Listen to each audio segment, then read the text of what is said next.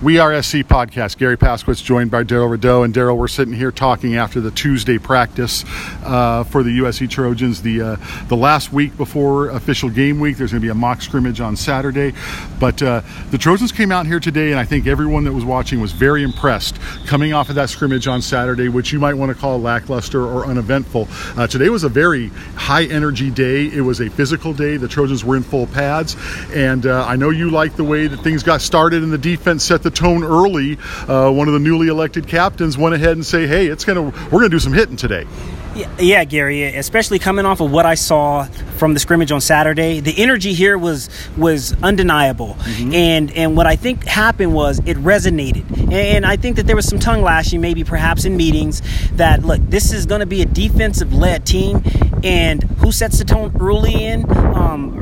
early on in practice was Marvell Tell, newly elected captain. I thought that he really set the tone on how the day was going to be, at least from the defensive standpoint. And I'm okay with that because the strength of this team right now appears to be, early on, at least where the leadership is coming from, is on the defensive side. And so if you are going to aspire for greatness and to at least set a standard on how you're going to practice, the physicality needs to start with how the defense comes out to play. And what happened was it was a slant pattern, a pretty deep slant pattern to Devin Williams, and Marvell lowered his shoulder, and Devin went down.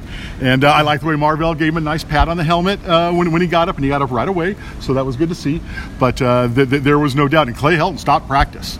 And he kind of let him know, hey, that's we're all teammates here. Right. Don't forget that. But yeah, that was a real nice pop. And one other thing that really jumped out to me, Daryl, was this was a day that you can tell we're getting closer to game time, because there was a lot of players who may have been nicked up, bruised, and who were sitting out in recent days who were back on the field today. We saw Cameron Smith get a lot of action, and that was nice to see.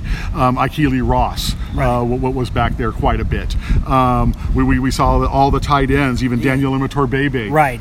And although he didn't appear to practice as much, the fact that he was going through some of the drills, thudding up a little bit, is a very positive sign to see all the tight ends suited up. Right. And then let's talk about on offense. It's the talk of the camp, trying to get this quarterback competition straightened out. And today was a little bit different.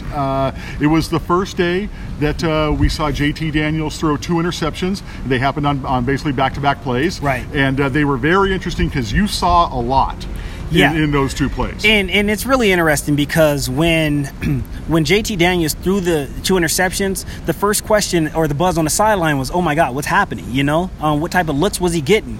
And it was clear from my vantage point that he thought that he had some cover 2 beaters, meaning that the slot receiver was perhaps going to go into a corner route. First, early on in practice, he was able to get that in between the corner and the safety. But he has to remember that this defense is not your average defense. A lot of veterans, very savvy corners, and Elijah Griffin, one of the younger corners, obviously he has a fast learning curve too. Right. What we saw was he sunk underneath the route. He showed a press coverage or like a cloud technique, cover 2 technique, and he dropped and bailed out late. Daniels did not see that. Then the following play, Daniels perhaps thought he saw the same look. It looked like a cover 2 look. No, this defense made their adjustments. They showed cover 2, but ended up playing quarter halves.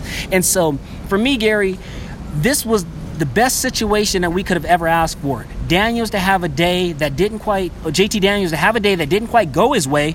But I was more interested in how would he respond? What was his body language and demeanor? And he was fired up. He couldn't wait for that next throw. So kudos to him on how he handled that adversity. But, again, he's not going up against an average defense. Yeah, and what happened after that Elijah Griffin interception was he went right back to Devin Williams on a slant. Right. Elijah had gotten lost in coverage. Devin was wide open, and he took that for a touchdown. And let's also credit Jonathan Lockett for the first interception. Yeah. Jonathan Lockett went up high to get it, and he made the pick. And you and I had just been talking about how Lockett is that veteran who you may not see him a lot in in practice. But he's going to make his plays. Look, and I know that this may be cliche, but for me, Jonathan Lockett is like duct tape. You always have it around. You may not always pull it out of your tool chest, but when you need it, you know it's Mr. Reliable and it's always going to be there. And for me, Jonathan Lockett showed you why. He may be on a pitch count in practice as he's recovering from injury, but when it comes to game time situation, you can plug and play him anywhere in the secondary, and you know what you're going to get. Mr. Consistency and Mr. Opportunistic.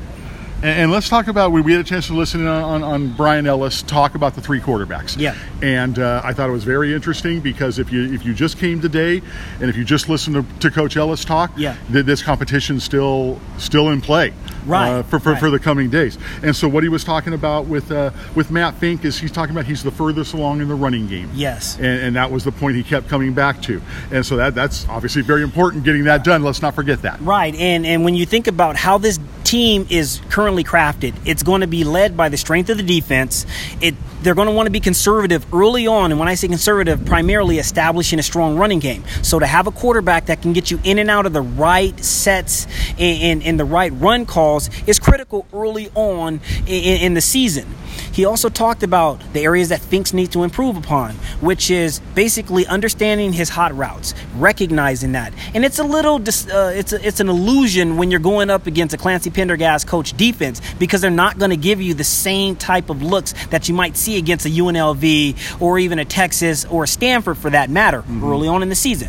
So for him to be disciplined and really be patient, go through his progressions is going to be paramount, getting that on film. But what did he? But from there on, Gary, he talked about Jack Sears, strengths of there. Yeah, he talked about how Jack Sears has a very good arm, and that allows him to get away with a lot, his athleticism. Yeah. But the one thing that was very clear, he says Jack needs to understand the whole offense. He needs to understand pass protections. And that was very interesting because that's obviously the mental part of the game. Right. And the other guys, he was talking different things. But he's saying, hey, Jack needs to understand that better. And that's sitting here almost at the end of fall camp in his second year. Right. And so if you're Jack, yes, everyone typically tends to defer to their strengths. His escapism out of the pocket, his strong arm, showcasing that. But now is the time that you need to demonstrate that you have a firm command, because there are going to be times throughout the game where you're not going to be called to win games, but simply manage that process. But then there's the young prodigy, JT Daniels. Yeah, and basically what Ellis said was he just needs more reps. Yep. And I think that's, he talked about the two interceptions. He says, hey, he was late on those. He got baited on it. Because these are things that he's just going to get better and better at as he get more reps. But you and I talked about it getting ready for the podcast, saying that's why it's hard for a true freshman to walk in here in a fall camp and win the job. You aren't going to get enough reps, especially when you're competing with two other guys. Right, and when you're breaking up the reps and you're allocating them into thirds. Okay, so that really puts Daniels behind the eight ball, simply because Finks and Sears had the privilege and the benefit of competing during the spring. So with all that being said, if we were to take a baseline assessment as to where these three quarterbacks are, I would rank them this way. Finks being probably a little bit ahead of both Sears and Daniels. But if Sears and Daniels are even in terms of their understanding and knowledge base of the offense, then you have to give the nod to JT Daniels. And I think that Sears has to now compete for that backup role with Daniels and Finks competing perhaps for the starting nod. So, yes, Coach Helton has not declared who's going to be the leader of the offense in terms of who the quarterback will be. And I think that competition may extend beyond the first game. However, Gary, if I'm looking at it from that standpoint, based on the feedback that we're getting from the coaching staff and these sound bites, it certainly sounds like they're going to want, whomever takes the helm at that position, they're going to want to be able to trust that they can get them in and out of positions.